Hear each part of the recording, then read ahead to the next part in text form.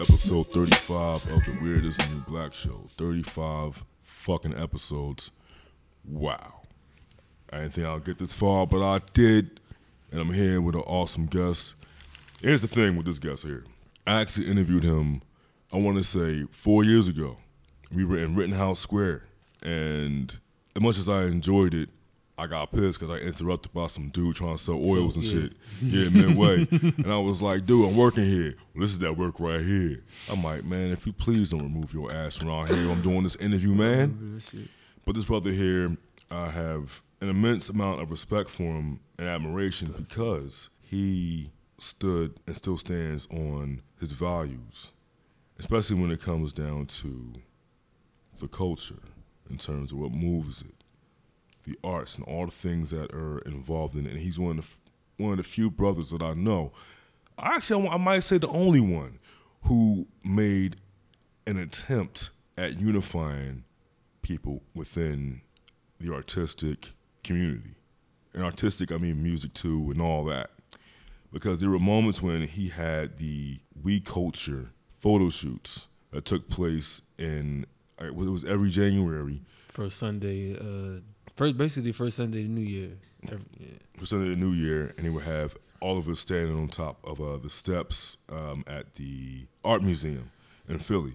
Now, for those who may not understand, it was kind of like our version of the Great Day in Harlem shoot. And if y'all know about the Great Day in Harlem shoot, that was a shoot where you had all of the members. The prominent jazz musicians at the time. Yep, and other members of the Harlem Renaissance were there too, on these steps.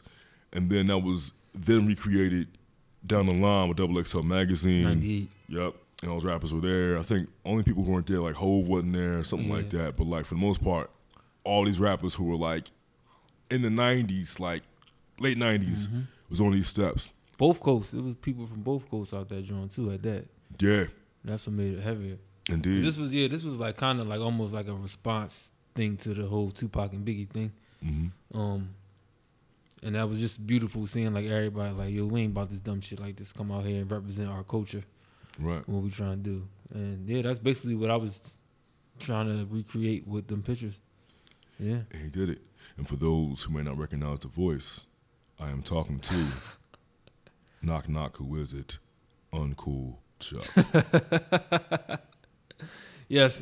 Blessings, dog. Thanks for having me on the show, man. Appreciate it. My main man. I appreciate it. And again, I say I respect what you do is because I've never known you, no matter what, you never held your tongue about anything in regards to the culture. You know what I'm saying? Now let's get to a point of going back to what the culture is. You know what I mean? Yeah, because, that whole word, the culture, I ain't going to front. I low-key at a point where I, like, cringe every time I hear that shit now because it's thrown around so much. But just everything that, like, moves society forward, low-key. That's how I see it now. It ain't even just, like, a way of life. It's just a way of thinking in general. Like, and for me, it wasn't necessarily like, I think now when people say the culture, it's like more of an emphasis on hip hop, and because hip hop's so prominent, like hip hop has become the new pop culture. So when people say the culture, they talking about that with, trends and shit like that. But for me, it was more of a, how do I want to say, like almost like a, not necessarily socioeconomic, but just like the structure of a society. Like anywhere, if you come to America or wherever, country, wherever you go to visit, like the things and the people that construct the culture, and I always say it's the artists and the people that's the visionaries, because they instill these ideas and practices within the, like, they put it out there, and then eventually it becomes like pillars in society and what certain things are known for. So for me, when I always was speaking like Philadelphia culture, I'm talking about the shit that Philly gonna be known for, or is and will be known for down the line. And I ain't talking about just cheesesteaks and like the Eagles and sports shit. Specifically talking about art, visual, sonic, digital, all that. And I always felt as though like this city, we had some of the best talent came from this city, and we always felt as though we had to like leave and go to somewhere else and like be a transplant somewhere else.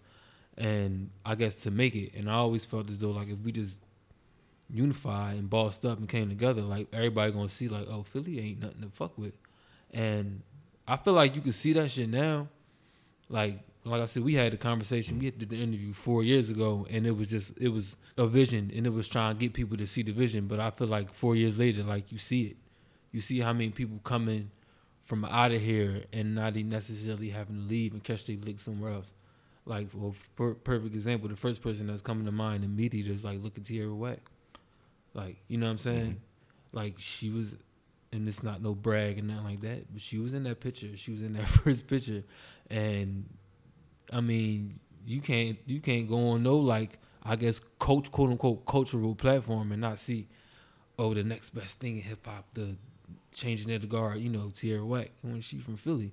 You know what I'm saying? And that's that talent and everything that encompass who she is. I'm not going to say everything, but a lot of what encompass who she is and her creativity and her mindset is from being here.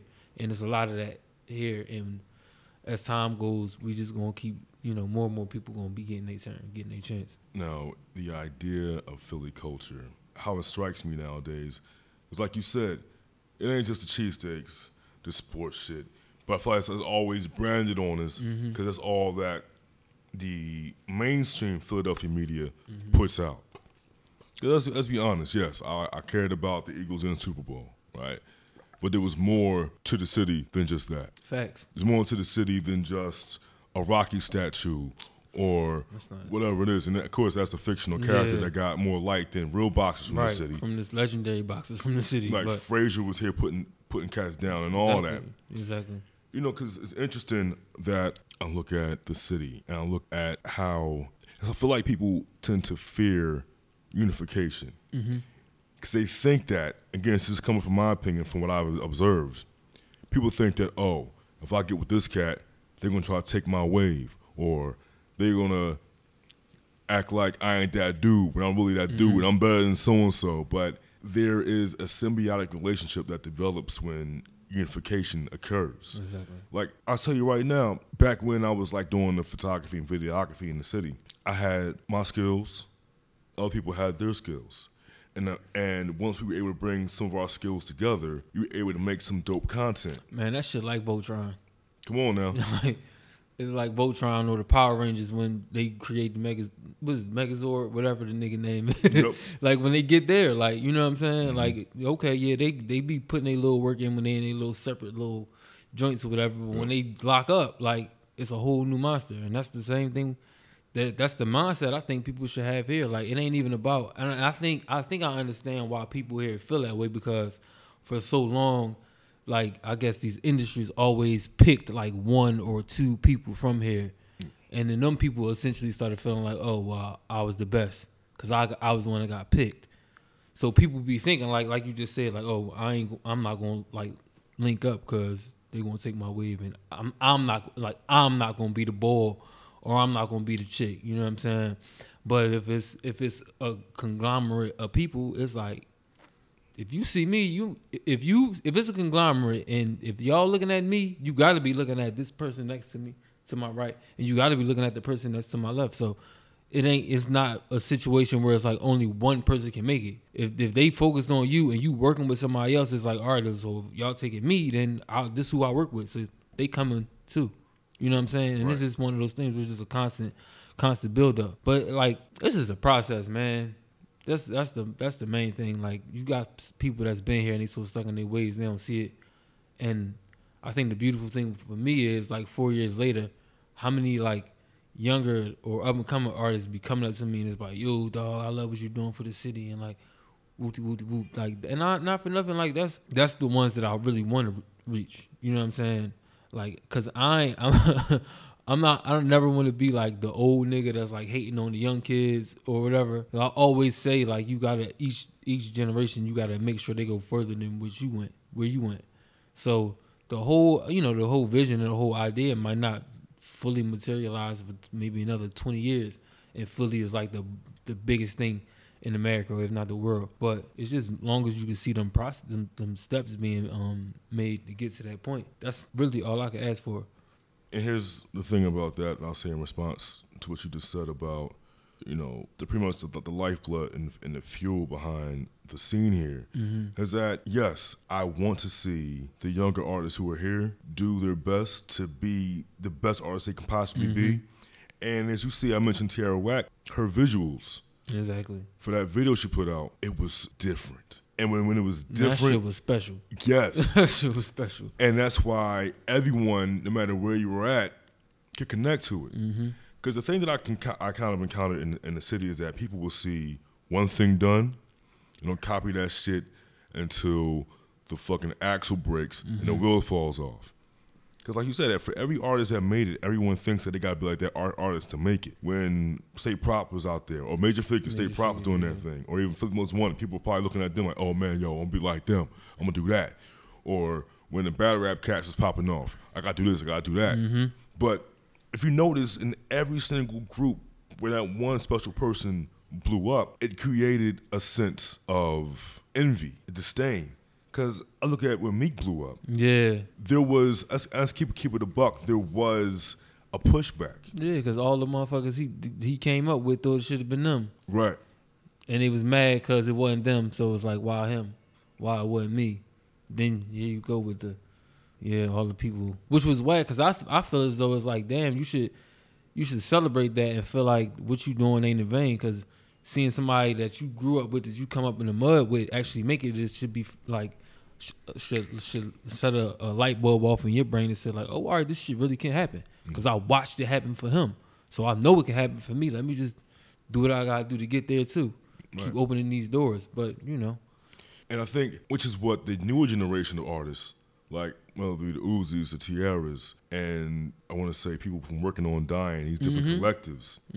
What the old generation didn't understand is that when one door closes, you got to dig a tunnel. You know what I'm saying? You got to like figure out your own entrance, your own way into the building. You make it happen. Because now it's all about DIY. These people ain't waiting for nobody to give them a bag, bro.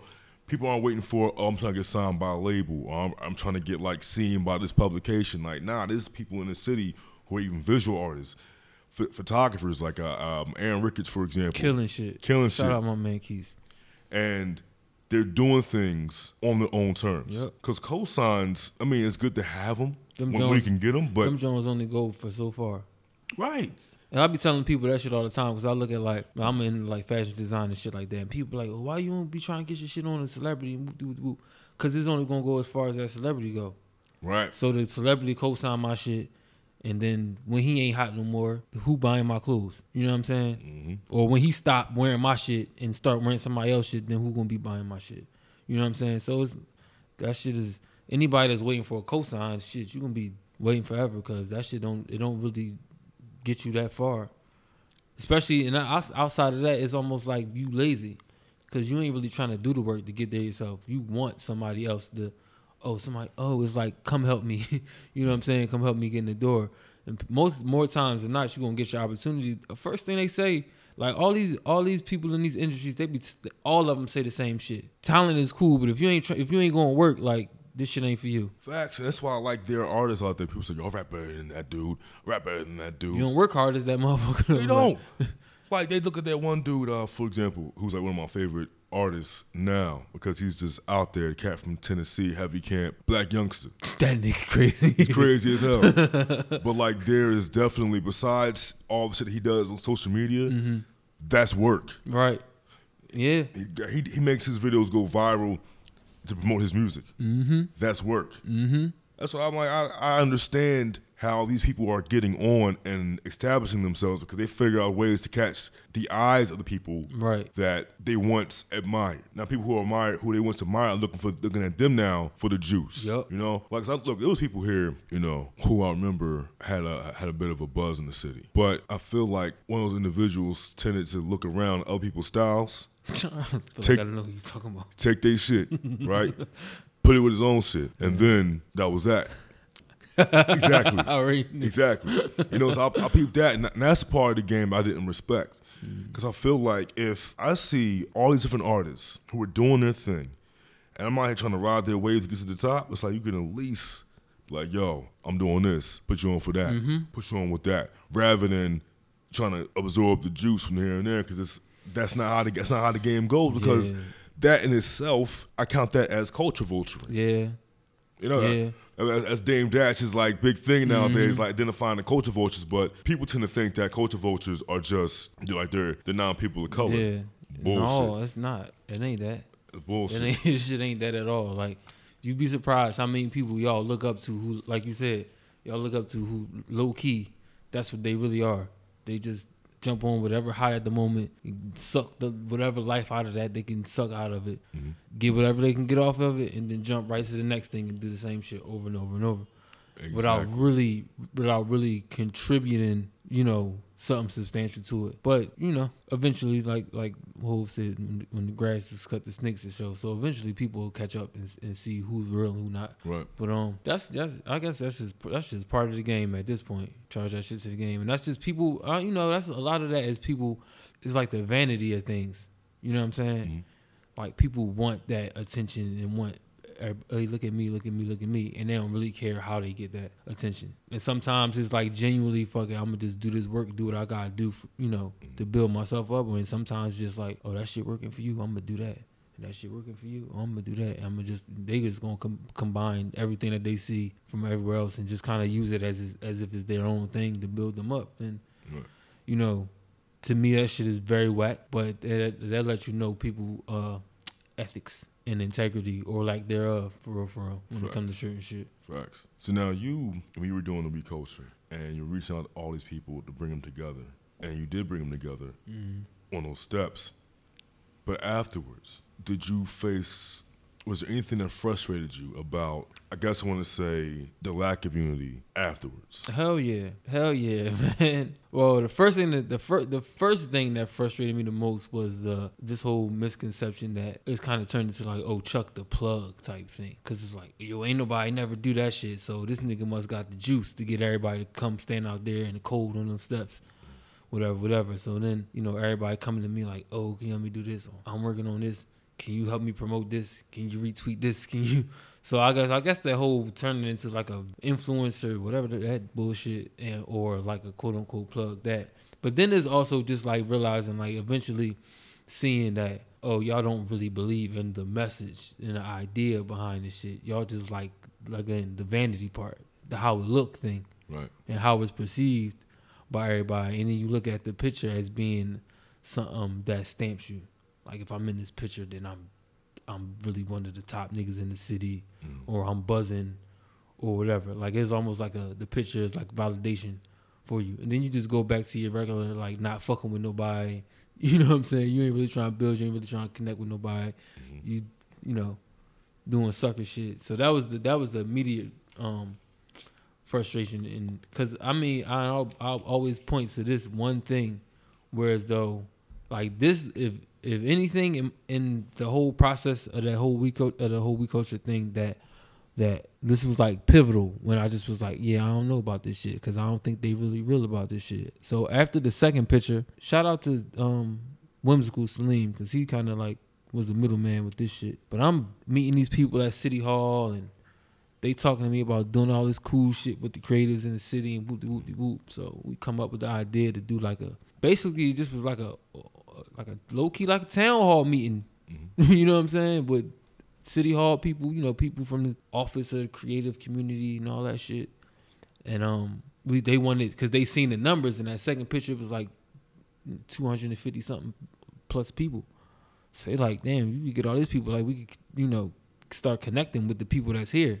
Because and the thing we talk about, they one of their main things was like, okay, how can we drive the economy of the creative community, and at the same time, retention was their main thing. Because they was like, well, we tired of having our, so many people feel like they gotta leave the city. So how can we work with them to make sure they contributed to what Philadelphia is and keep them here too? And so I sitting going to these meetings for like 3 months and put the joint together. And like, so you got the picture, you see 250 something people come to the picture. Like I said, the vanity part, the look at me part. And then when it's the meat, when you come to some structure shit to really start building this shit up, 35 people show up. And then niggas show up late. And that's roughly almost like an eighth of people who were there. Right. Show up to this meeting. So Jesus. I'm out here looking like, that was probably, I ain't even going for, that was probably the most embarrassing fucking moment. Because I'm just standing in front of this lady and her people, and it's like she like, well, where the fuck is the people? Basically, she like, where the people at? And I'm just like, they supposed to be here. Niggas show up. So that was that. But then I just started realizing what they wanted. You know what I'm saying? We had something structured like that where we could actually really start building and start doing certain things. But then when I would do events and like it was attached to like parties and shit like that, I ain't had no problem getting them to come out for shit like that. But when it was time to build, when nobody ready. But it just, that shit was a learning experience, and I take that shit in stride. But it's funny because I look now and I see like how how things is moving and certain other people doing certain things, and just like I look at it as like not from an envious point of view or jealous point of view, like, oh, that could have been or should have been me. But it's like I had that key, and the people who I see people in the street bigging me up and you the ball and I love what you're doing for the city, like the ones that was low key like the battery in my back. I was just, let's put it like this, I was very disappointed because like not for nothing, I wasn't trying to be like no like the ball type figure, but I was going to be the vessel. If it was going to be from something that I birthed, the idea that I had that was going to build this bridge, I was going to do what I had to do to make sure everybody was straight. But that shit ain't work out like that because the people who complain the most ain't show up when they needed to. That how it always goes? They needed to be there. So yeah, that shit, it is what it is. But those are like the most frustrating things that came with that. But it's one of them things where like with great, I guess that whole great power come great responsibility shit, and the burden, the whoever the lead person carried the burden and all that shit. So again, that's something else. I had to charge that shit to the game and keep rocking. Damn, dude. Because I remember you did a third one. Was that in January 2016? That was the last one before this little pop-up joint we just did. That last one was like, and it's not to discredit or shade nobody that was there, that was a part of it, but like feeling-wise, internally for me, I felt the worst about that one, but that was the one that got all the love and press and all that shit, which was a weird dichotomy. But yeah, that joint ended up being in like all the newspapers, and it was fulfilling seeing like it get some type of recognition, but at the same time, it just was like it would be the one that I fucked with the least. They got the most recognition. Yeah, but it is what it is. I feel like everything happened for a reason, and I think through that, like because of that one getting the press and publications and all that, I was able to meet and kind of like foster some relationships with certain people that do certain things. So if ever, they love the idea, and it was easier for me to get like even like the pop-up joint we just did in August, which wasn't even major, and it was crazy because it rained that day and people still was out there rocking. But even though the turnout wasn't big as the one that was in the newspaper before, they still put it in there because they like what it represented. You know what I'm saying? So that's shit like that make me feel like, all right, I ain't doing this shit for nothing. People still, you know what I'm saying? People still with you. Yeah. And like I said, the fact there was so many young people there, just like embracing it. And I remember having a conversation with a homie afterwards. He just was like, yo, like being here just made me realize so much shit. Like, yo, like we really got boss up and just like, yo, if we do this shit together, we all gonna win. I'm like, there you go. You know what I'm saying? That's it. Fact. That's it. And two things I'll say, right?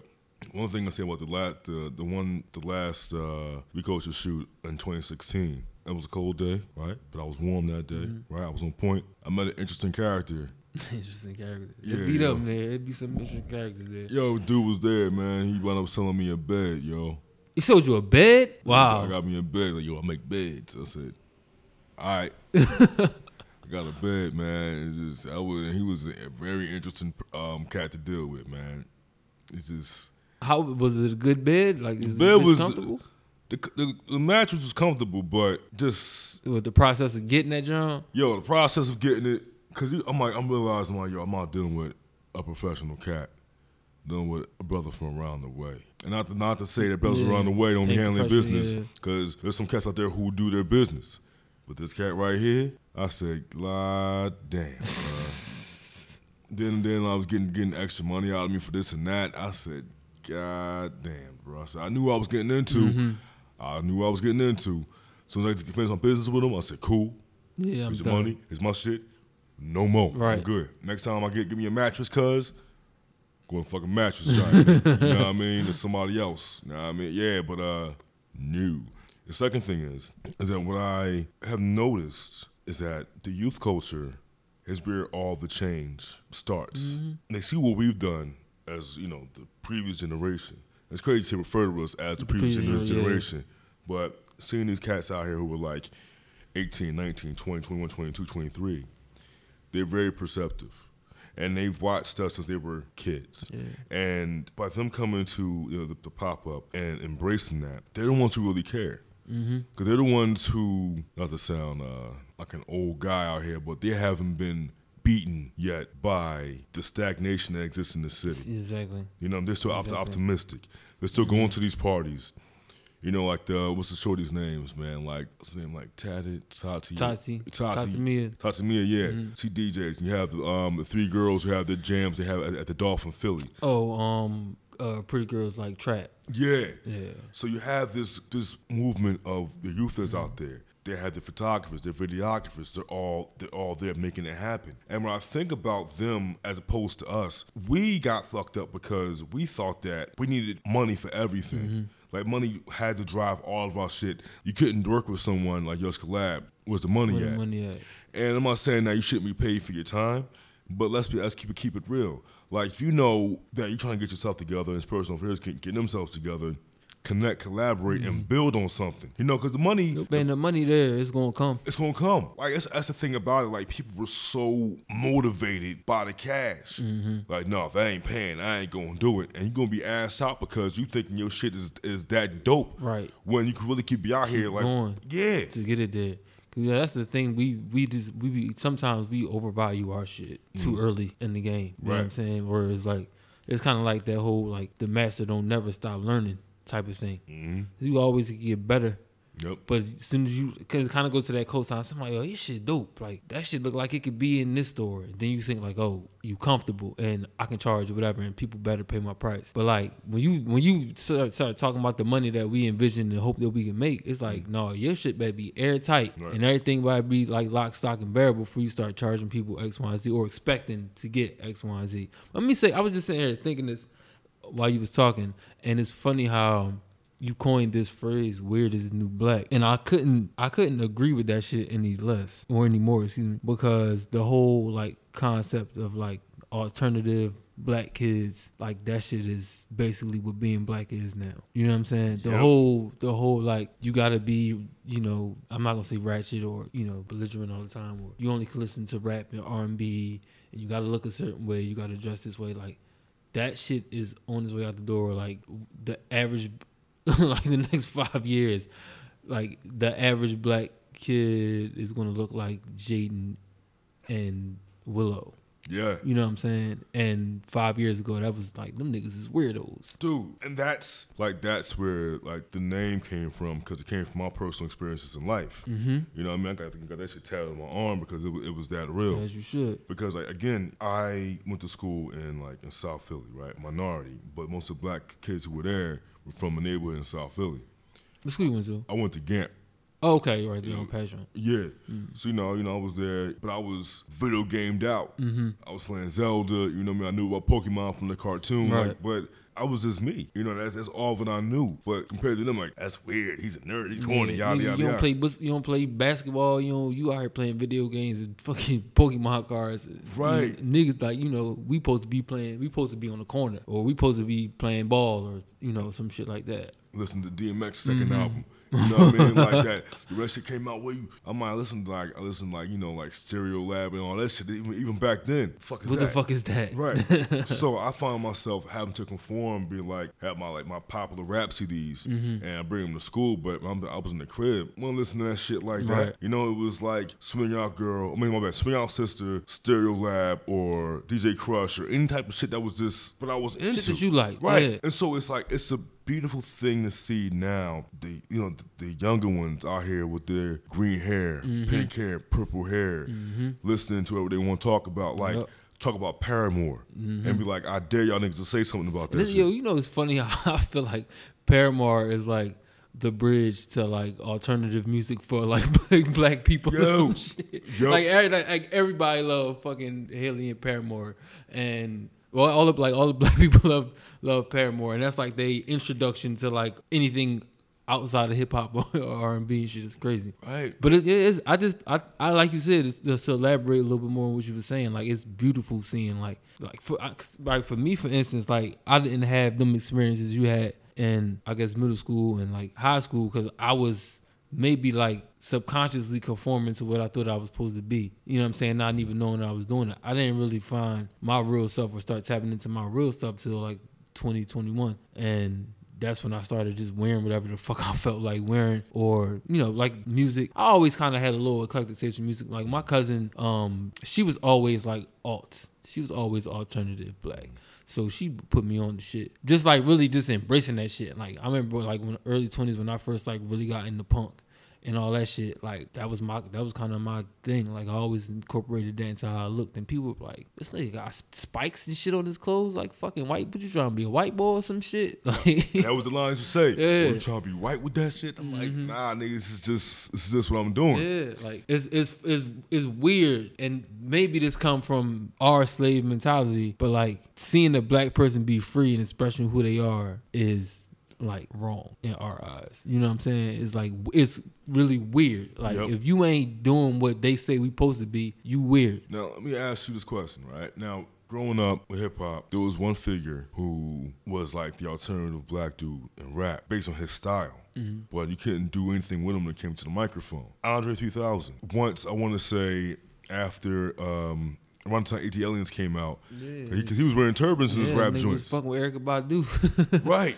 But his style was just, it was so unique. And it was different. Because he would wear the wig sometimes. Yeah, crazy shit. The furry, fuzzy, I remember the one video, he had the fuzzy pants on, the no shirt with the football fucking pads Rosa on. Parks. Shit. That was, Rosa Parks video. Yeah, it just was like, this nigga crazy, but he be saying some shit. But then I look back, but that weirdness, that's within us. That was always there. It's always there. Like you look at P-Funk and George Clinton, or you look at that whole wave, Earth, Wind & Fire, all them dudes. And so like this is because it's a picture of the Ozzy brothers, right? On the corner, Bo got the blouse on, with the shirt with a tie underneath. Yeah, that was Ernie Isley. Yeah, I'm like, yo, I said, I bet you call Ernie soft. Step to him because his shirt like that, he will lay you out. It was a problem because these dudes. Where the Ozzy from? Like Ohio? No, like I think they might be from. Are they from down south? I don't know where they from. It don't matter. Like but like because I feel like back then it was like, don't let this blouse get you fucked up. Yeah. You know what I'm saying? Because he was like, yeah, nigga, I'm out here. But I will get you out here. Yep. And that was, you actually right. Like we always been. Is what's funny though? The funny thing is I guess liberating as hip hop can be, I feel like that's what ultimately put us in the box. Because if you look at the 80s, dog, how motherfuckers looked then. Yo, like, I was having this conversation in a barbershop with my barber, right? He in his mid 40s, whatever. And he talking about like, oh, y'all niggas out here with these skinny jeans on and shit. I'm like, yo, come on. Like the shit that he wasn't an adult, but I'm like, nigga, your old heads in the 80s, the shit that they was out here wearing, bro. The low ass, Furious. Shout out, dude. Shout out, them like tight ass jeans, man. Yeah, with the tassels and all that shit on. Niggas with the eyeliner and the good. The nigga had on cowboy boots, shorts, and the ruffled exactly on the joint. It was like what's the dude's name, man? Like, dude had the same outfit as Macho Man Randy Savage did, basically. Except he wasn't wearing the glasses. But you ask some niggas, you even try to test them dudes back in the day. My point, perfect example. Rick James on this fucking album cover with fucking tights on and the street songs joints. It was red thigh high boots, but wasn't nobody stepping to Rick like, oh nigga, you a bitch. With his hair, with the braids and the beads. Yes. Like, but now y'all niggas get killed for having like their jeans too tight or y'all dressed too feminine and all this shit. It's crazy. And it's so interesting to see how we, and within terms of our culture, because when I think of culture these days, like you said, people tend to think of like hip hop culture, and people often try to make black culture, hip hop culture synonymous because we made it. But black culture is way more layered than just that. That hip hop culture is just a portion of that. Yeah, right? Segment. So we look at that, and I wonder. It's funny how the system just to see how we lost a bit of our identities so quickly, going from the 80s. Because even then, we had, you might have the Rakims and your Big Daddy Kanes, and yet you had your NWAs, you had your Biz Marquees. It was very diverse. You had the Kid and Plays. Everything was going on. And then they got like, oh, nah, nigga, we ain't doing that. Hardcore shit.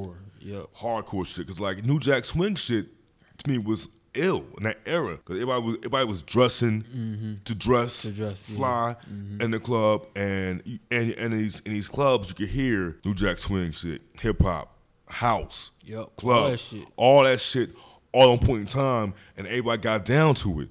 It got to a point, if you ever say you was in the club like 97, 98, you in there playing hearing some Jay-Z in there, right? Let some niggas throw some drum and bass in there, and you be like, what the fuck is this, nigga? I want to hear this shit, man. I want to either hear this or put some reggae on, man. That was it. Yeah. Because I go into a club, it was either like rap, top 40 reggae, and then they try to slide some reggaeton in there to confuse you a little bit, you know what I'm saying? But like, that was the standard. But back then, we had so much that made us different and made us stand out. And that's why our culture was so amazing to people. Because also, let's even think about it. Because like, when people look at you, that dude's weird, sometimes people call you gay for how you would dress. How you look, how you dress, yeah. I'm like, and then again, but just to go back to the people who were out there, and again, I'm like, just people being homophobic, man, how could you be that way when some of our biggest stars in black music were QPOCs, queer people of color? Like, dude, you mean you gonna really go sit here and people gonna act like the contributions of a Little Richard mean anything less because of what he was into? Allegedly, you know what I'm saying? That's shit. That's a whole nother shit discussion. But I think one of the things that kind of, and I don't even want to sound, this ain't no shade or nothing like that, but it was the whole, once they put the dollar, they dropped or dangled the dollar over the culture. And that's when shit just kind of just like got boxed. Because you said like toward the end of the 80s and the early 90s, like hip hop was hip hop, but it was very diverse. It was all these different sounds, you know what I'm saying? Like you said, you had the Rakims, Big Daddy Kanes, but you had the Jungle Brothers, De La Soul, you know what I'm saying? All that, everything going on. And then I feel like when NWA hit, and then like Dre and Snoop hit, and all that money that was fucking made, it was like, oh, it gotta be hardcore, it gotta be street. And everything was like, if you ain't doing that shit, you ain't hip hop, because you ain't really getting no fucking real money. You ain't going platinum doing that shit. You know what I'm saying? Right. And then this became like formulaic, where it's like, all right, if you ain't, you gotta put your shit together like this, and they gotta sell this, and you ain't really, like I said, you're not doing nothing if you ain't selling X amount of albums and you ain't making X amount of money. Right. So niggas started seeing like, oh, this where the money at? This what I gotta do? Perfect example. I forget. I don't even remember what album that shit was, but fucking Run DMC. I'm like, these niggas out here with combat boots on, Run, nigga, what you doing? That was the album that had the joint Down with the Kings. Yep. Cause it was all balled out. Yep. Looking like Onyx and shit. And niggas, I remember they looked like Onyx, and I think Rev was rapping like that nigga sounded just like Tretch. That was like 90. It was like 90. 91. No, it might have been a little bit after that. It was right 91, 92, some shit like that. Cause it was looking all like looking super mean hard, mean mugging. It's like, nigga, y'all rich as shit. Yeah, like J Rest in Peace was all hard in the face, and DMC, it was just like, yeah, nigga. Yeah, like, cause even the video, remember how them cats start rapping and shit, like with the just fingers in the air and shit like that, la. Yeah, like on some rambunctious shit. But here's the odd thing about that, though you respect them for being pioneers, they ain't help out the cause, because that didn't make them keep them relevant during the time. That song was hot because Pete Rock made the beat and CL Smooth was on there with his verse. You know what I'm saying? So that was like, they got with these new cats, and it made that song relevant. But people wasn't checking for Run DMC like that throughout the time. And no offense to them, but they flipped their style to become relevant, and it worked. It ain't work. Because something you said earlier too, before the money, because I read a bit of Steve Stout's Telling of America. That Steve Stout need to stop that bullshit. Like, I understand what you try to do, but I remember when that shit came on, that shit pissed me off. Mm-hmm. It really pissed me off because it was like really like it seemed like it was a show to just like show how white people contributed to hip hop. That's how that shit looked to me. They just highlighted everything like, oh, white people weren't always against it. Like, this was this person. Then they tried to make Blondie seem like they was the fucking ones that brought the shit to the joint. Like, all right, y'all did the joint. And you had, Basquiat was in the joint, and you name dropped Grandmaster Flash and whatever. But like, white motherfuckers, they wasn't listening to this shit, bro. Like 1983, they wasn't listening to fucking hip hop. Like, let's keep this shit 100. Like. So that I didn't really, that whole series was like to me. But go ahead, finish what you were about to say. Because the book talked about, like, pretty much it's about that. But I remember reading about these, like, in the beginning, of how Adidas got into hip hop because of Run DMC, and people was like taking off their shoes, waving in the crowd, the concerts and all that.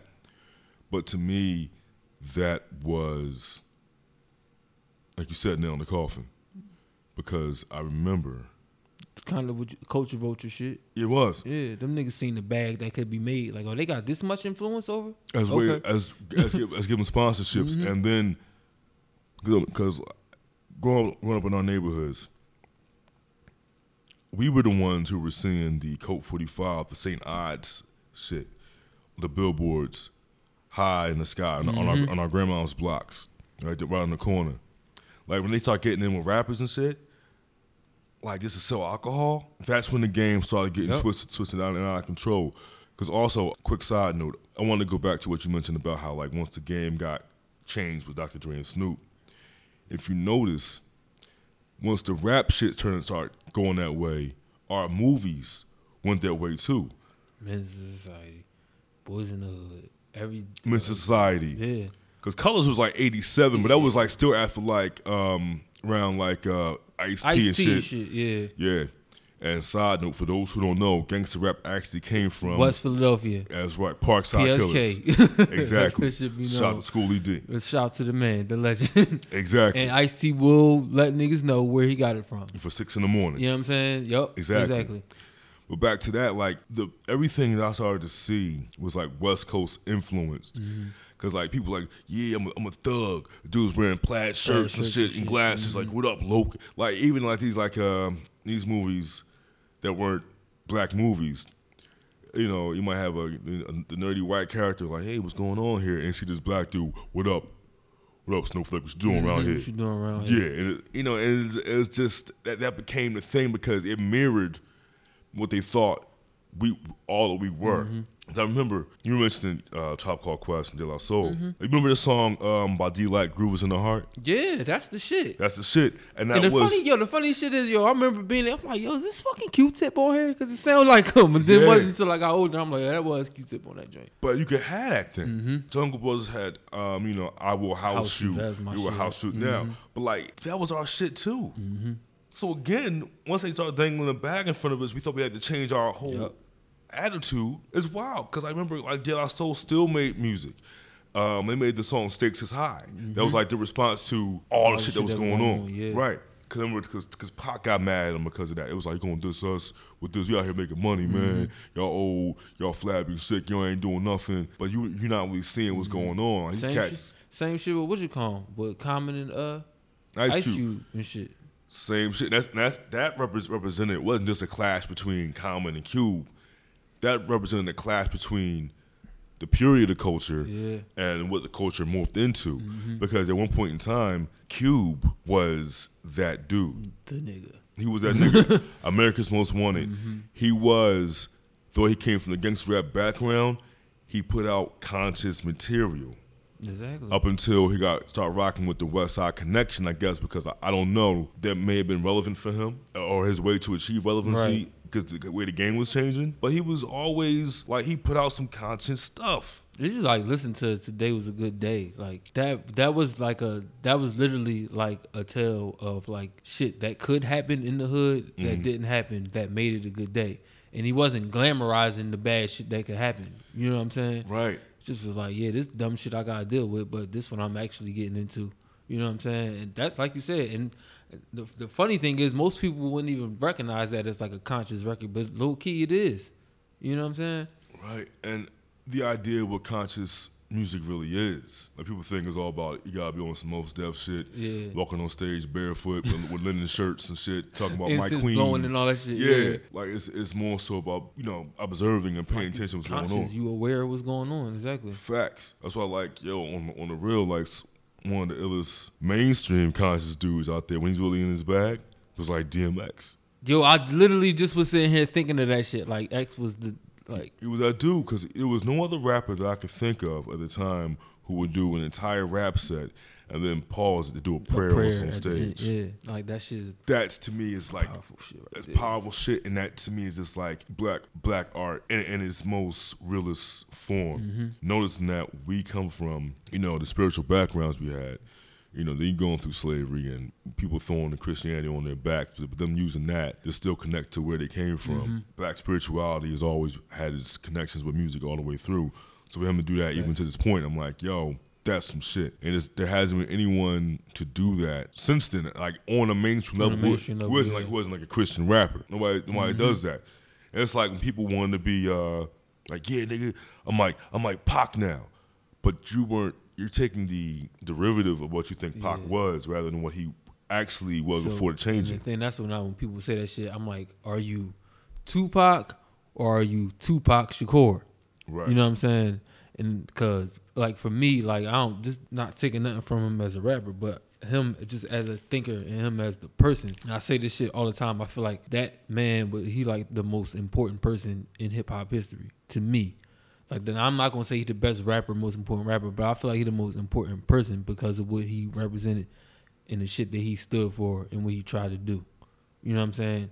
Just on a cultural impact and how he felt about black people. You know what I'm saying? And what he believed, the things that he believed we should be striving for collectively. Like, I just be sitting there, like, damn near mesmerized by some of his interviews. I'm like, this nigga, like, was a philosopher. Like, Pac was like the fucking Socrates of hip hop or some shit. He was, but you know what's amazing about Pac? I compare Pac's life to hip hop in terms of how he was corrupted. Mm-hmm. Same thing. Hip hop in a sense was corrupt, and he never had a chance to get back to where he was. Yeah, because you think about it, like Pac was one of the few rappers that I knew who was like known for being tatted up like that. There was I couldn't think of anybody. People doing that back then. Yeah, you have a couple niggas that was in jail or something had like jail tattoos, but wasn't nobody really doing it like him. Mm-hmm. Like, could you imagine like Pac fronting a punk band, bro?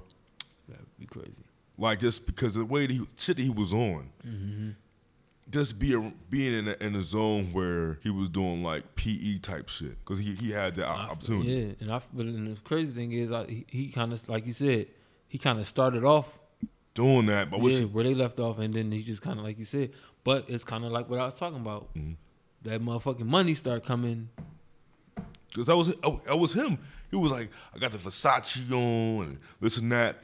Cause I listened to interviews, counting money and all this shit. Like, that wasn't you. That wasn't you. That wasn't you, but because I remember listening to one of my favorite albums. I mean, I guess Me Against the World is probably my favorite Pac album, maybe. Mm-hmm. But sometimes it changes. Cause it all depends. But I sat there and I listened to, I think his most militant album was Strictly for My Niggas. Yeah, hands down.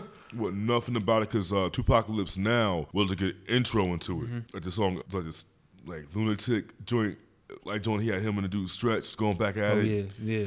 But that album, Strictly for My Niggas, had this one joint was him featuring the Live Squad. I mean, that beat was crazy. They was just going in. And he had songs with Tretch on the album. He had a song on the album with Cube and Ice-T. Wait, why I don't know that? Why didn't I know that? I think that's an album that I listened to like briefly. Dude. And it's funny because I think that's the one album that everybody like low key like forget about from when he was alive.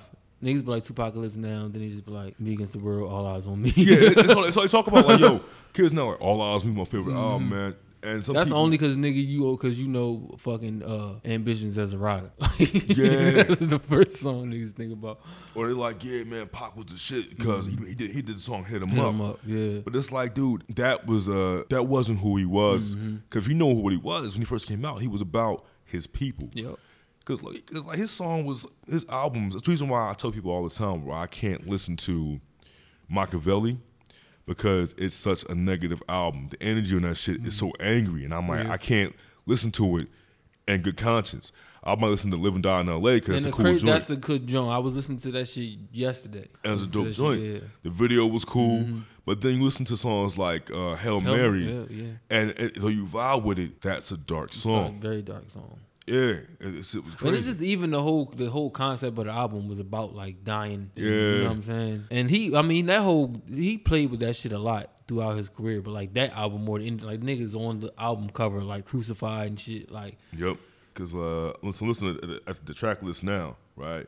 The song with the Live Squad was a song called "Struggling," and a joint with Ice Cube and Ice-T was called Last Words. Now it's produced by Bobcat and J Master J and some shit. Wow. Yeah, so he had a lot of joints. Because I'm going to tell you something.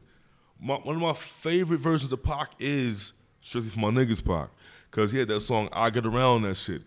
And I always debate with people. I always wonder, like, what is the bigger summertime song? Is it I Get Around by Tupac or Summertime by Fresh Prince and Jazzy Jeff? That's really a debate for you? Yeah, because mind you, in '92, both songs were being played on the radio on Power 99. And I used to love both of those songs because they both remind me of like some summertime shit.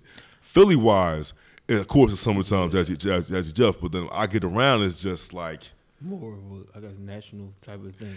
But I guess for me, like you said, I got the bias, and being from here, like it's like summer don't officially start till you hear summertime. Drums please. yeah, man. Because that song, you know, Summer Madness by Kool G, by Kool and the Gang. Like they're not even from Philly, but that song has been made a part of Philly because the plateau and shit, man. That's the song that came on. And here's a question that I wanted to ask you, right? When it comes down to the Philly artists, people who made a mark here, what is your opinion on Will Smith? I think that, and it's funny because I was in the lift and the driver was from West Philly and he was talking about Will Smith and him not coming back here and X, Y, Z. I don't get into all that, but I think that Will Smith is probably like I ain't gonna front, like right now, Will Smith probably like the biggest motherfucker on Instagram. Like, his Instagram is so lit. Like Will Smith, like, is the epitome of like living your best life. His life just seems so fucking fun.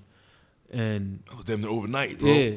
But the thing with Will Smith is like, yo, this nigga is like as far as like artists and I guess entertainers, like, bruh, Will Smith is something you motherfuckers strive to be, low key. Yep. Cause like, not for nothing, he like, what wasn't he successful in that he like tried to do?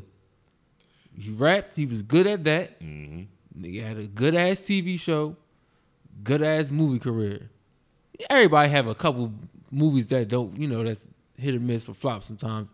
But for the most part, like, bro, he damn near got a flawless career. Facts. You know what I'm saying? And his wife holds him down, Jada, who's an amazing star in her own right. And then you bringing up your generation, you got your kids coming up right behind you, and you supporting your kids, you doing whatever for them that help them get it, they killing shit. And just for him, like I said, the whole like this nigga about to be he 50 or turning 50, however he turned 50 this year. Yeah, I think he turned 50 this month because he's supposed to be doing some wild shit, jumping out of the helicopter in the bungee cord over the Grand Canyon, some wild shit. But like, just to be able to say that, like, yeah, and I'm doing it on Instagram so everybody can see it. Dude. Like, Will Smith is definitely, like somebody we should look at. Like, yo, I want to be like Will Smith, and it's the fact that one of the greatest, and he came from Philadelphia. You know what I'm saying? And not for me, not more than anything. Like, it was definitely a different time for him back then. It wasn't one of those things where like, yo, I gotta stay here and do X, because it really wasn't nothing here at that time. Like, Philly International was like obsolete. It wasn't really nothing. So it was like he had his chance. And outside of that, like Will Smith got one of them personalities where it just was like, I feel like he knew he wanted to do more than rap. So he had to get to Hollywood and play the game and do what he had to do to get in them doors to be who he is now. And hats off to that man. Like Will Smith, the GOAT. He played all kinds of roles. Yeah, bro. Like he did in that movie. Was it 7 Degrees of Separation? 6 Degrees of Separation. That shit. That was the movie I was like, oh, this nigga really can. He can really act. And he really did that shit. Yeah, think about like for someone who was from hip hop, you know, who's acting. He might have been like a year or two into the game acting. For him to play that kind of a role in 6 Degrees? Yeah, because that shit was... Because, like, hip hop be like, he doing what? He kissed the white boy. He what? Right. But, like, he took the chance. Yeah, he said, fuck it. And it worked. Because after all that shit, Independence Day come out, blowing Blockbuster out, like, you know what I'm saying? Men in Black, all that shit started just dropping. Wild West. All that shit. Like, he did what he had to do. And it's one of them things, it's like, he was comfortable who he was, and he didn't give a fuck what nobody had to say. Nobody. You know what I'm saying? Nobody. I don't care what y'all niggas talking about. And he came back and dropped Big Willie style on niggas and had everybody getting jiggy with it. Facts. Like, so he did in the Miami joint? Yep. Come on, bro. Yeah, like Will Smith is really, you think about that shit, really to go. He got really one of the most timeless records in hip hop history. Mm-hmm. Like I said, for so many people, like it don't even feel like summertime until you hear that fucking song. Summertime, then before that, Brand New Funk. Brand New Funk was the shit. Bro. Parents just don't understand and all that type of shit. All that man. shit. Yeah, like this nigga's, he stamped in multiple avenues, and for me, I can't say nothing bad about him. Especially, and people be like, oh, you know, I feel like they feel like he don't do enough for Philly. And it's like, I feel like he tried to do shit here and he got shut out. Everybody know about the whole shit with him wanting to build that the shit where they got some condos at now on South Broad Street. He wanted to turn that shit into like a center, like an arts and entertainment center to, like, you know, help people in the community because it's on the avenue of the arts. But they ain't want to sell him the property. So I feel like that probably was a joint like, look, I tried. I'm going to keep my NGO on this side. Right. You know what I'm saying? Here's the thing. It's like people are very demanding. And it goes back to what you tried to do with the culture, because people say, yo, man, don't do enough for us. But it's like, he can come out here right now and have a party. Y'all go out to the party. Y'all want to be seen. But if he tells you, okay, cool, you came to this party. Now, if you want to be like me, y'all put the work in yourself. Motherfuckers gonna get amnesia. Yep. And that's it. So, like, people are like, what's you doing for Philly? Nah, dog, what are you doing for yourself? You're supposed to come back and help us. Help exactly. You do what? What are you doing? What do you want him to do for you? That's exactly the thing. Like, because the thing is like, only thing they're going to think of is they going to say, like, oh, he got all this money. And he ain't put no money in the city. Like, boy, where you want him to put the money at? Right, with your pockets. Exactly. Because, like you said, if he give it to the city, you're going to say, like, oh, he ain't put it in the hood. You know what I'm saying? He put it in the hood. He ain't put that shit in our hood. He only looked out for West Philly. So, like, it never stops. It's never gonna fucking stop. You can't satisfy everybody. That's one thing. No matter how big you get, it's always gonna be somebody complaining about some shit. Facts. Real shit. That's your question. Now, do you know about the other Will Smith? The designer? My man. My man. Yes. Yeah. From Philly. My aunt actually put me on to him. Yeah, he was doing his thing in like it was like late 80s. Yeah, because he had the Willie Ware. Willie Ware, yup. Yep, and his sister was an actress. She was on 227. She from here. All right, so remember 227? I remember 227. I was a young boy, though. Me was too. Really a young boy. Annoying ass theme song. Like, get out of here, Martha Gibbs. Nah, shout out to her, yo. Was remember the sister? She had like the blonde hair. She was kind of ditzy on the show. Bro, I'm not gonna front. Only like when I think about that song, I mean that show. There's only two people that I remember. The grandma from Don't Be a Menace. Yeah. And always on the stoop and shit. Yeah, on the stoop. She was always on the porch and shit. And the other lady, I remember she was on the episode of Martin as the little, like the nanny. Not nanny, like the housekeeper or some shit. She was annoying. Marla Gibbs, she was like the one who played Florence on Jefferson's. There you go. That one. Okay. I remember her. I remember the joint Jackie Harry. Oh yeah, Jack Hay was on that shit too. Yeah, okay, yeah. She was on, you know what I mean, with the twins and sister. Mm-hmm. Yeah, man. Them twins used to annoy the hell out of me back in the day. They got fined though. Yeah, you know what I mean? So shout out to them. Yeah. But yeah, Willie Ware. My aunt put me up because she was talking about it like I remember, like I was supposed to remember that shit. Like I wasn't like 3 back then. But yeah. Cause she said like Will Smith. I'm in my head. I'm like, damn, he made clothes too. Like that nigga was lit. But she like, no, this is somebody else. So she like, yeah, he was big. He was doing this thing. But dude, he was making like at one point in time, he's making like $25 million a year. Off clothing. Off of clothes. Now they be talking about the '80s style. That's legitimate. Yeah.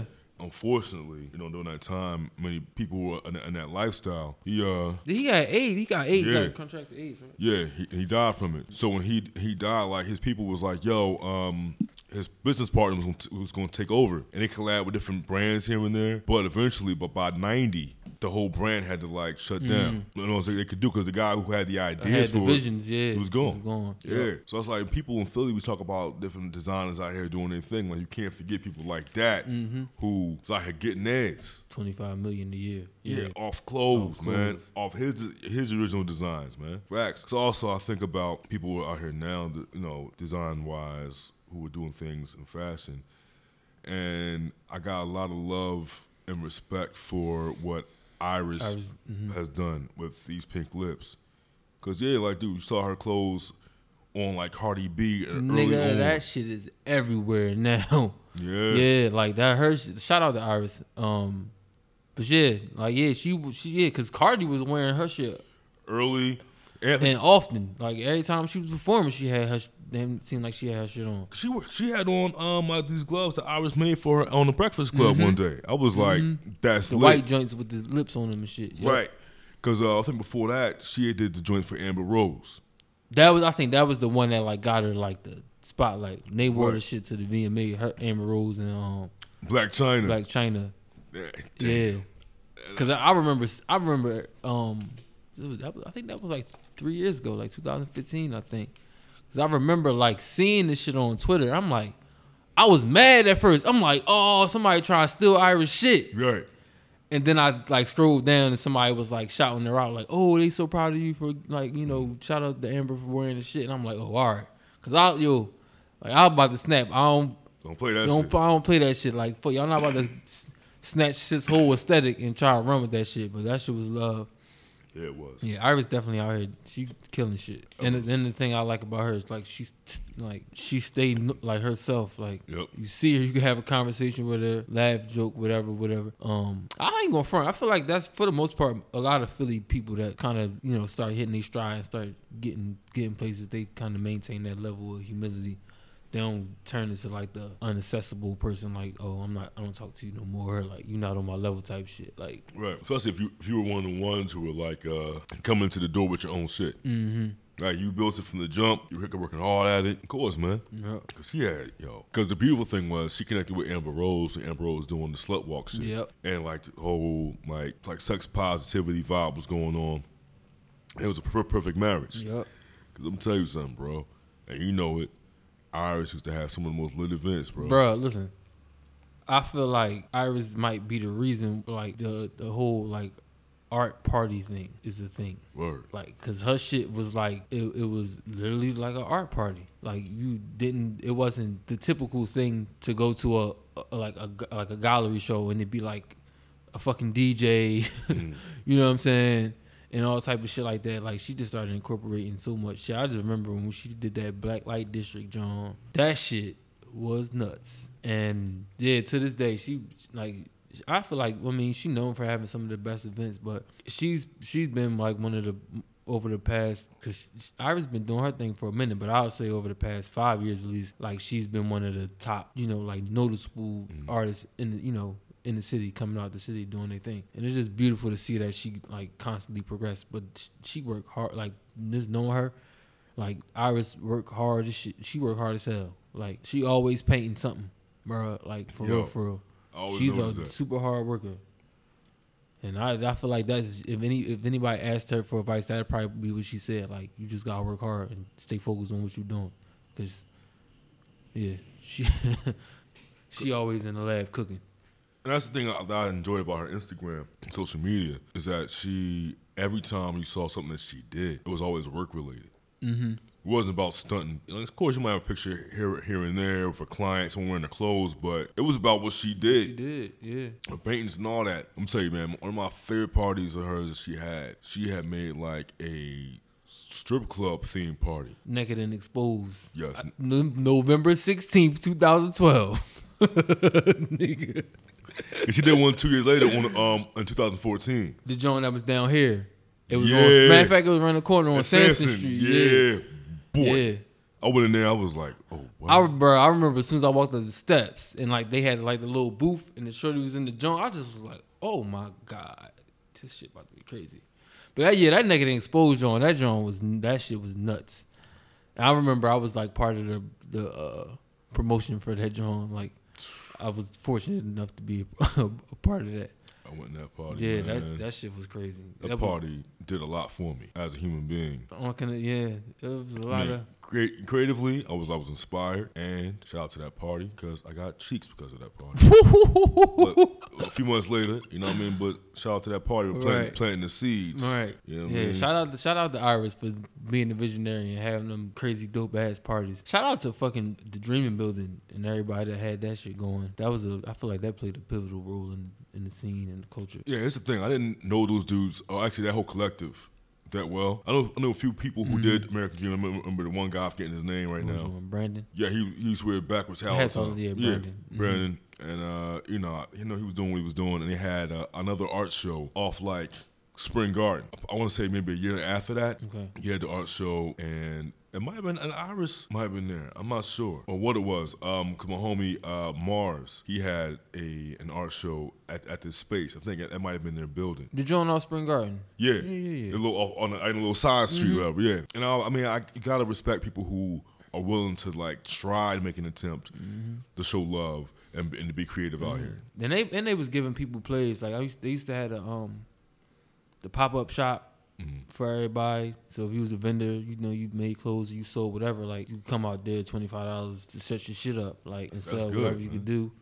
Then they used to have the fucking food pop-up joint. Them joints used to be lit because you go in there, all these different motherfuckers serving food. Like so they used to always give people mad opportunities, and then they had like their little interns and shit working for them and all that shit. That shit was something that I feel like a lot of people miss, but I'm happy that it happened when it happened.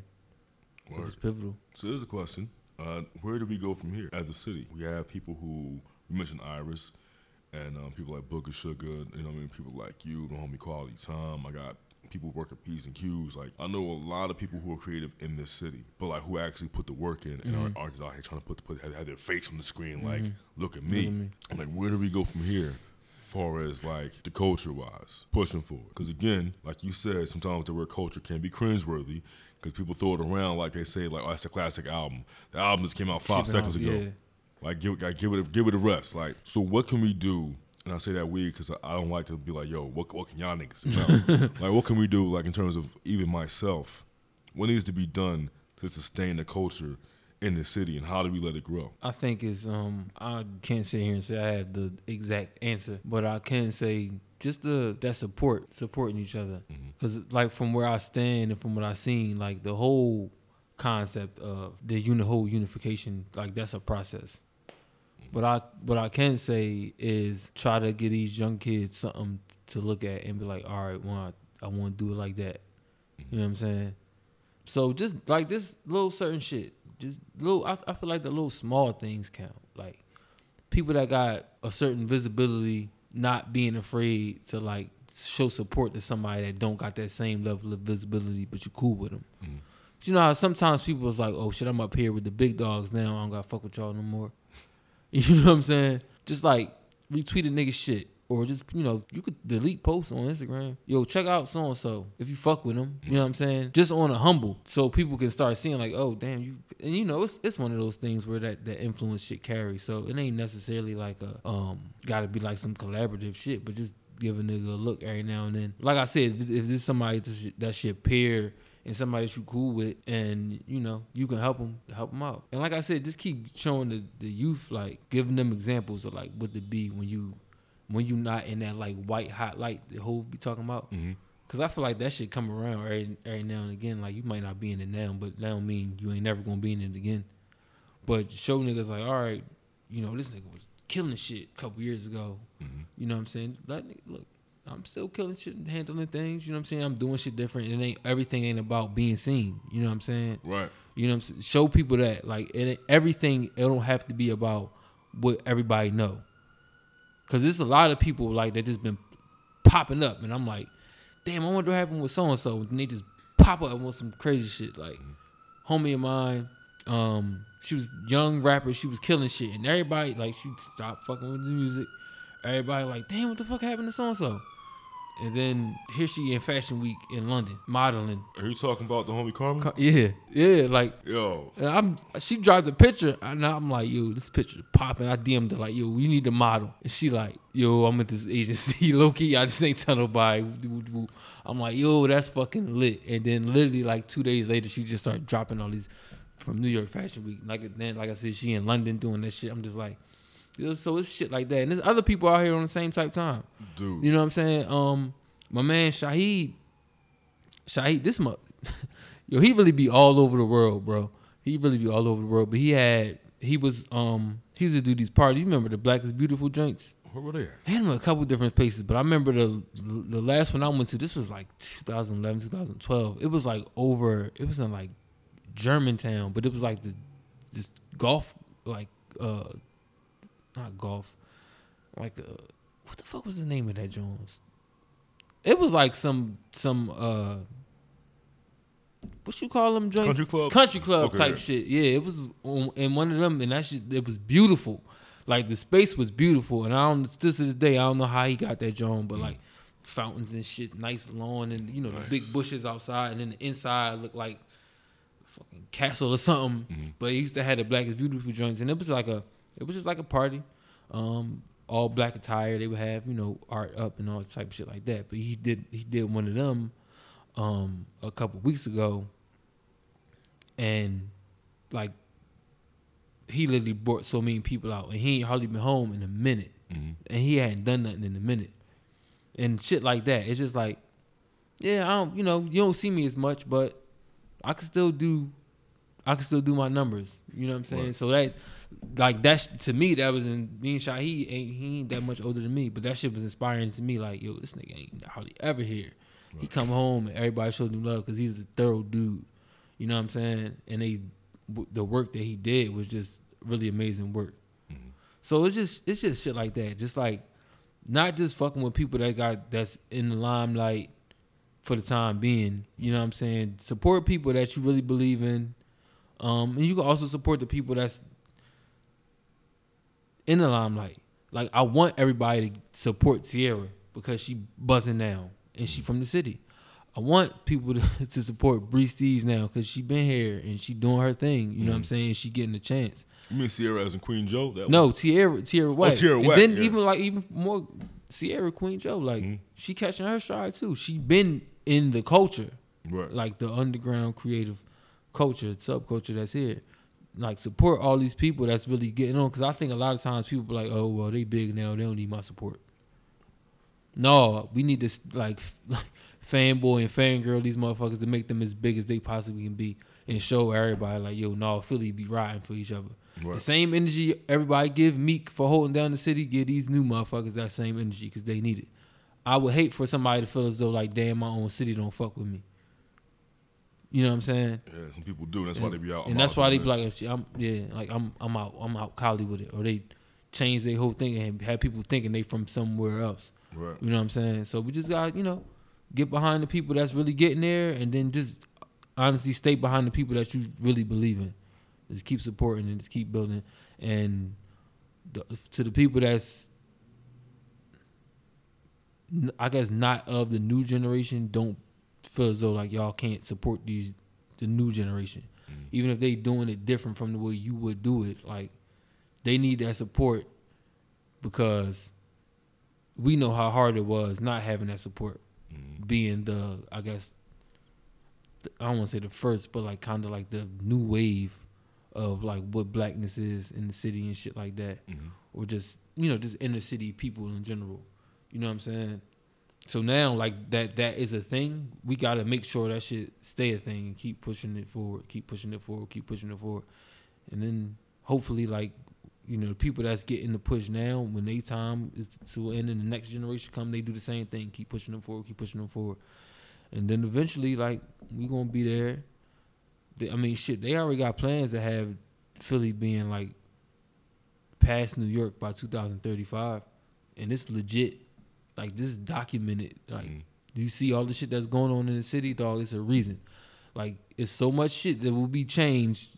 Like, in the net, so it's that 17 years by 2035. Like, shit's gonna be like Gotham out here. no, bro, real shit. Like the other side of the river, like University City area, gonna be like its own fucking downtown. Just in as far as like skyscrapers and shit like that go. They're gonna have where all them, and I'm giving niggas shit that I learned.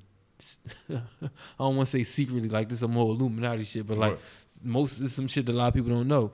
Over there by the Amtrak joint on 30th Street, like where all them old railroad tracks and all that shit about they trying to change that shit into like grass and park area. Oh yeah, and all that shit. They trying to put a whole the way they got the little Schuylkill Banks joint on the one side. They trying to put one on the other side that go all the way around. Trying to beautify this shit. Yeah, they trying to beautify the shit out of this joint. And we talk about gentrification. That's just gonna be a mainstay in the city for a while. Mm-hmm. All these neighborhoods, they want to make them joints look better, not for us, the people that's there, but for the people that they want to attract to the city. The implants, the transplants. Yeah, people, the transplants. Yep. People want to be lawyers in Philadelphia because rent is too high. It's high in New York, exactly. Or the startups. Yeah. That's why I'll be like, yo. That's another thing that a lot of people don't know. Like, this is a big market for tech, Philadelphia, and they want this to be the East Coast hub for like the tech market, for real. So look around. You go over by where the gallery was at, bro. They want that shit to look like Times Square. That's why you start seeing all them LED campaigns and shit over there. They're trying to call that shit like the fashion district down there, yo. Because like the way that the gallery is going to be, for those who aren't familiar with the gallery was like a mall for us downtown, like around like 8th Market to like 10th and 11th Market, yeah. Right? So they pretty much demolished all that shit from the inside, right? Emptying all the stores and all that. And they're planning to put high-end fashion stores in there. High-end outlet joints, though. Because I knew what was on the rise when Century 21 popped up. Mm-hmm. They had that red carpet opening. I said, "What the? Something's coming." Same for my neighborhood. Like I live in University City, and like Baltimore Avenue used to be. Well, let me give you like this: between 45th in Baltimore to 50th in Baltimore. That shit was like all Africans and Jamaicans and you know what I'm saying? It was all our spots. Yeah. And now they put the Loco Pez on 47th in Baltimore, and now they got these random ass restaurants up the block because then they got Booker's now. Yeah, I seen that shit. What was that, 51st? It's like on the corner of 50th, between 50th and 51st in Baltimore. I gotta check that out too. I think that's black owned. I think it is. Yeah. My god pop was telling me about that joint. I think they got good. He was telling me they got some good ass food in that joint. Good food in there. They got live music in there, and like Booker's got like live music. They got food was jumping, and my homie he owns a barbershop 2 doors down. Okay. Called Spinning Chairs. So like I'm seeing how businesses are flourishing there, but I just want to make sure that that neighborhood maintains its flavor. Yeah. Because gentrification comes in, we want to build condos and these new people are popping up. Like, I want people to start fucking with the flavor, bro. Because, like, East Africans is on that block. Yeah. We're on the block. Yeah, it used to be, like, also you have nice, like, Asian-owned businesses there, too. Like, it's a melting pot. Yeah. Because that's why, I used to see Carmen when she was a buck. Because her family... they own Dialogue. They own Dialogue, yeah. Dude, I remember when she used to be, like, a middle schooler at St. Francis de Sales. Oh, dog. wow. You know for a long time. Yeah, so seeing her doing her thing now is fantastic. But that Dialogue is like, yeah, that's like for Baltimore Avenue. That's a lot of people. That's a lot of people's spot. Yeah, like that's the spot for that whole neighborhood. And a lot of people come there, and that would be like crazy if that joint something happened to that place. Same with Gojo's up the block. Like Gojo's other African spot. It's like we gotta have that flavor. So. Man. And that's a whole nother thing we could get into in regards to just like the culture of Philadelphia. The culture, like the because like not for nothing, and that ain't just here, but it's all over. Like we kind of like create culture, like our people, like black people, we create a lot of cultural things, and like you said, with gentrification and getting moved out, the culture goes away. You know what I'm saying? And that's something that we just gotta preserve. But like I said, that's a whole nother conversation. Yeah, that's just getting into us, like, you know, taking care of our own neighborhoods and holding them down and shit like that. I will say this though, like anytime you see a block with an empty lot, that's an invitation for gentrification. On some real shit. There you go. Anytime you see, if your block got an empty lot on it or an abandoned house, your block is open for gentrification because they're gonna come through that joint, build one of them houses, you know, them gray houses. It's all these new houses, all them shits is gray. Put one of them Jones up, and that start the process, man. Next thing you gonna know, it's gonna be a bike lane on your block, and a poppy store gonna be a coffee shop. Yep, that's how it goes, and bro. You gonna be moving out Darby. You're gonna be seeing like random white folks on your block at like 10 o'clock at night, just walking by freely. You be like, yo, what the fuck? They used to get me. I'm like, man, because anytime I was in my neighborhood, like past a certain time, I said, yo, I gotta get home, bro. Cause like they be tripping. And I look out, I would see them outside. I said, y'all here at 11:45 p.m. on a Tuesday night, walking your little ass dog. Yeah, y'all will be undisturbed about this piece. Yeah, I will take a step off my block. Hey, yo, run that. Like, God damn it, man.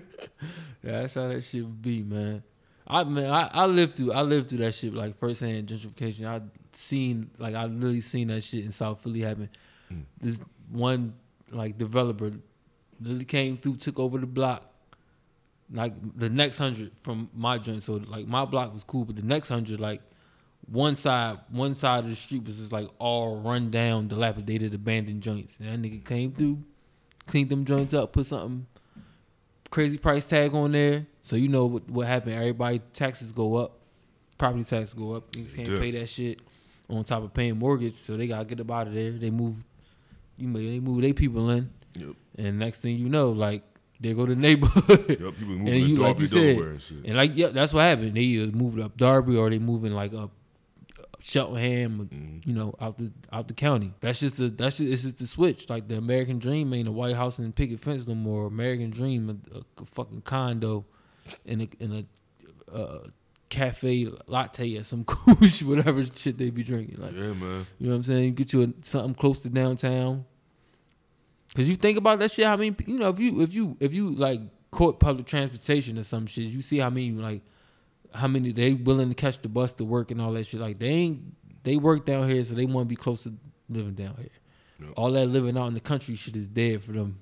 They be on the trolleys deep as a motherfucker. All that shit, man. 34 be packed. Yeah, they probably they feel like they make their money down here. We should live down here too. Like why should we have to travel so far, you know, back and forth?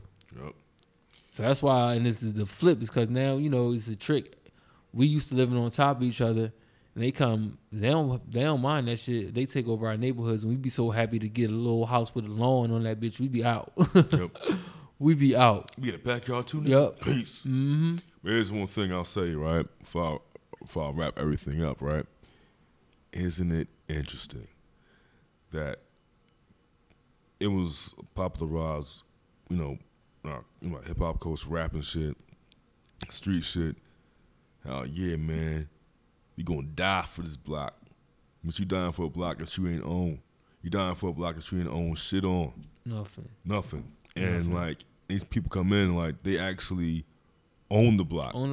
That you say that you gonna die for. Right. Like I seen people like different cats I know will have like. I was on Charlie one day. I saw this guy. He had like his street name and hood name tattoo on his neck. And I'm like, dude, so what's gonna happen when you move, bro? You know what I mean? Like, what's going to happen? And if once people come in and start buying shit up, like, what's that all for? What's that all about? And that's why I try to understand the city and to understand what I have to do to make things better for people. You know, but it's gonna take some time. I can't do this overnight. You know, but yeah, I guess one of the things I would say that we need is just a high level of consciousness. Yeah.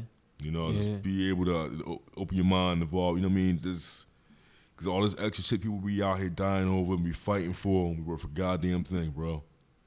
I think a lot of that shit too is, man, we don't be having no examples of how to do the shit.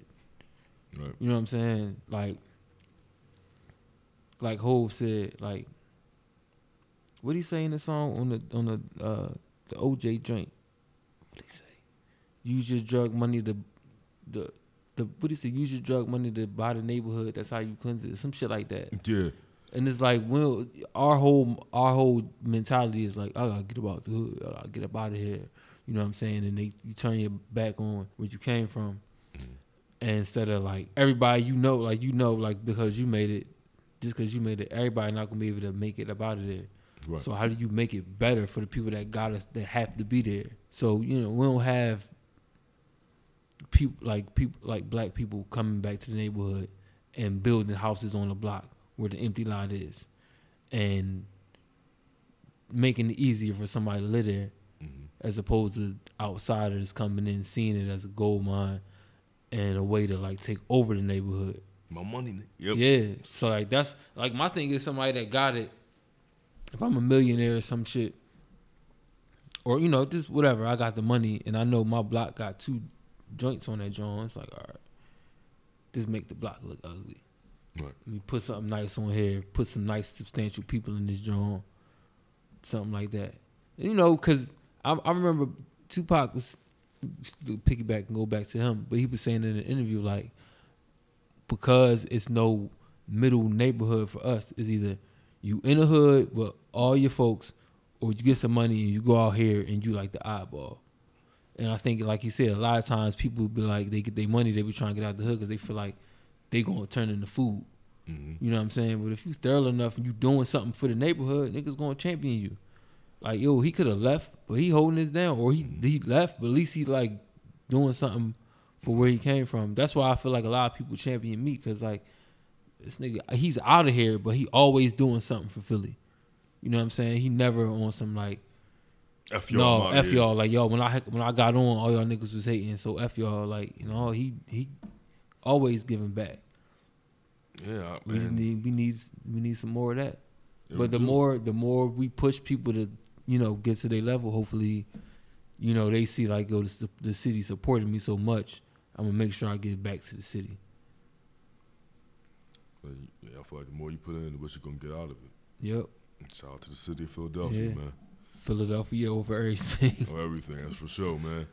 So, all right, y'all, that is episode 35 of the Weirdest New Black Show with the homie Uncool Chuck. Peace and blessings. Thank you for having me, dog. Yo, man, thank you for being on the show. Again, I respect your mind, man. Thank you. And, dude, again, for what you did for the city, greatly appreciate it. Thank you. And hopefully, you know, I can find some way to do something as impactful. I feel as like, that, you know bro, what I mean? you already doing it. Shit like this. You know what I'm saying? Just giving people the opportunity to come up here and speak their mind in regards to certain things. And like I said, that the name in itself is like, it's perfect. It's literally perfect for what's going on. Like, Weird is the New Black. Because everything that y'all considered weird, like, before, is what blackness is being identified as now. Yep. You know what I'm saying? And you just gotta keep going forward. Just because you black, you can do, don't mean you can't do certain shit. You could do any motherfucking thing you want to. You ain't gotta just listen to rap. You ain't gotta just look a certain way. You ain't gotta just live in a certain neighborhood. You ain't gotta just eat a certain thing. You know what I'm saying? Be as free as you want to. I want, eventually, free is the new black to be a fucking term. You know what I'm saying? But we could just live our life as free as we want and be who and whatever we choose, and it ain't no like stigma or nothing. That's why I like watching like shows like Atlanta and you know, even Insecure. There's a show that I watched on HBO now. It had 6 shows. It was the season finale. Show was called Random Acts of Flyness. I heard about this joint. I was seeing about that. Yo, somebody was tweeting about it, I think. It's on point. If you look at the episode, first episode's on YouTube. Okay. And it's like, yo, it's that. You know what I'm saying? Like, that's Weird is New Black as a show. Okay. You know, and I love that shit, man. You know, I just want to He's messes with like Afrofuturism and all that kind of interesting topics, man. I love that shit. And eventually, I'll get my black ass to Afropunk one of these years, bro. You ain't never been to that, John? Nah, yo. So that's the thing. And shout out to Afropunk for everything that they doing. But I went. This was like 3 years ago. I went. And it was cool. Like, the vibe was cool. And it was cool just being able to be there and just look around and seeing so many different type of black people. You know what I'm saying? Like, just seeing, like, I guess what would be the typical black person. But I feel like a lot of people that's really, like, into that scene are getting to the point where, like, they kind of tired of the... It's, like, not really what it started off being. Like, it ain't really... Like, the punk part is, like, out of it. Because you're getting so many, like, mainstream big names got to get attached to that joint. It's getting a little corporatized with, like, certain sponsors and all that shit. Because before, the shit used to be free. I heard. Yeah, like, it used to be free. You could just go to that joint and just, you know, rock out. And now, it's, you know, you got to pay X, Y, and Z for the tickets to get in that joint. And a lot of people say, like, the people that go there don't even really identify with what Afropunk is. They just look at it as like a Met Gala for like Afrocentric or Afrofuturism or some shit. So again, with the vanity part, they just want to be like, look at me, I was at Afropunk and look what I wore, and this street photographer put me in Essence or, you know, whatever publication or some shit like that. And it ain't the feeling, it ain't as pure and as genuine as it once was. And I only went that one time, and I could, from that one time, like, I could see how it could be turning into that. Like, I ain't gonna front. The joint I went to was lit. Like, nigga, Lauryn Hill, Lenny Kravitz, and Grace Jones was the headliners. Like, still, I don't think it get much bigger than that. That's legendary. Like, legendary as fuck. But of course, Lauryn Hill was late as shit. She was super fucking late. Of course, yo. But it was cool nonetheless. But yeah, and then that joint, you know, it's just spreading. They have one like in Atlanta now. And they got one in Paris. They got one in Paris. I think they doing one in Germany or some shit. They did one in Johannesburg. Okay. So those are two I want to see. The ones in Paris and Johannesburg, because I feel like those will be more organic. Because over here in the U.S., you know how we do shit like it's just damn near like bloated over here, right? Man.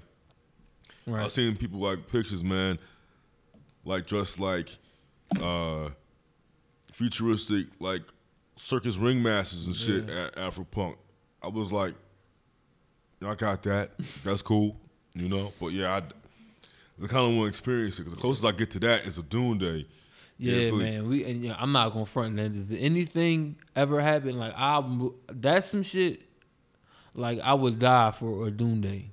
If they try to get rid of that shit, like, no, it's gonna be a fucking problem. Yeah, it is. We need that. It's gonna be a fucking problem. But the one thing I can say though, like, that shit ain't gonna open. Eventually, they gonna kick that shit off Grays Ferry and South Street, dog. Because of gentrification. Yep.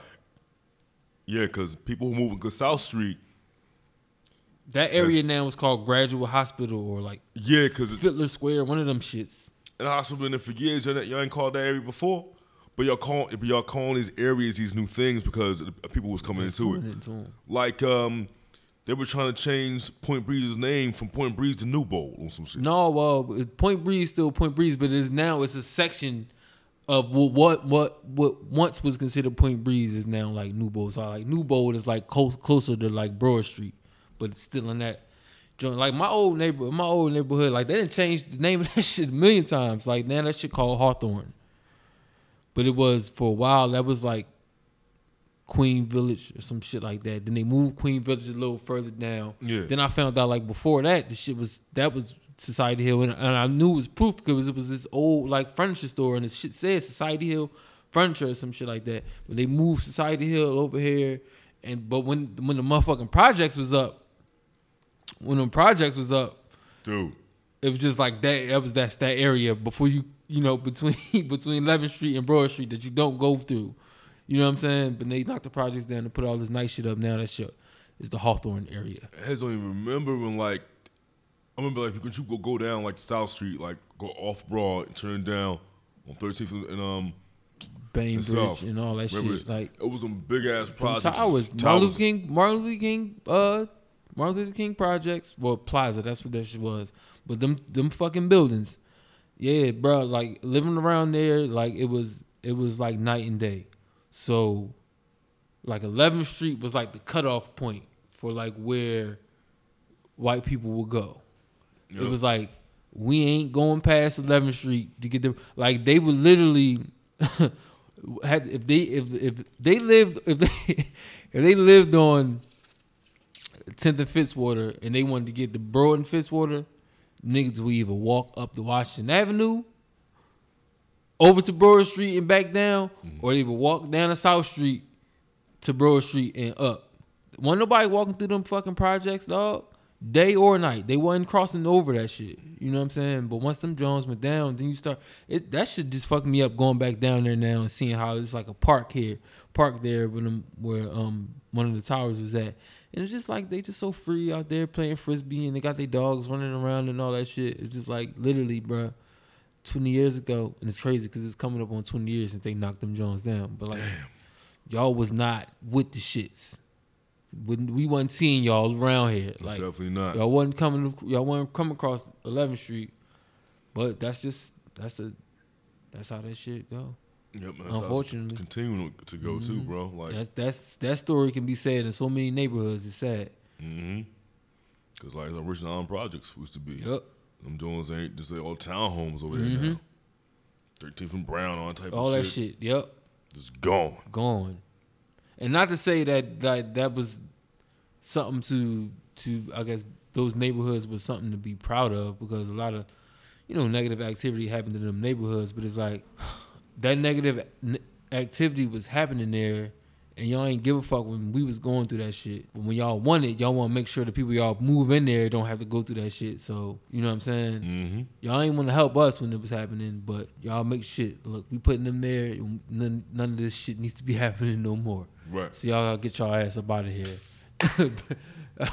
That's basically what that shit boiled down to. Yep, that's Philly, man. Yep. The main man, and we are now signing off because we almost got to the end. We was like, fuck that. We gave y'all some bonus content. Bonus coverage, yeah. You know what I mean? So y'all can enjoy that too. Well, all right, y'all. We out. Peace. Bless.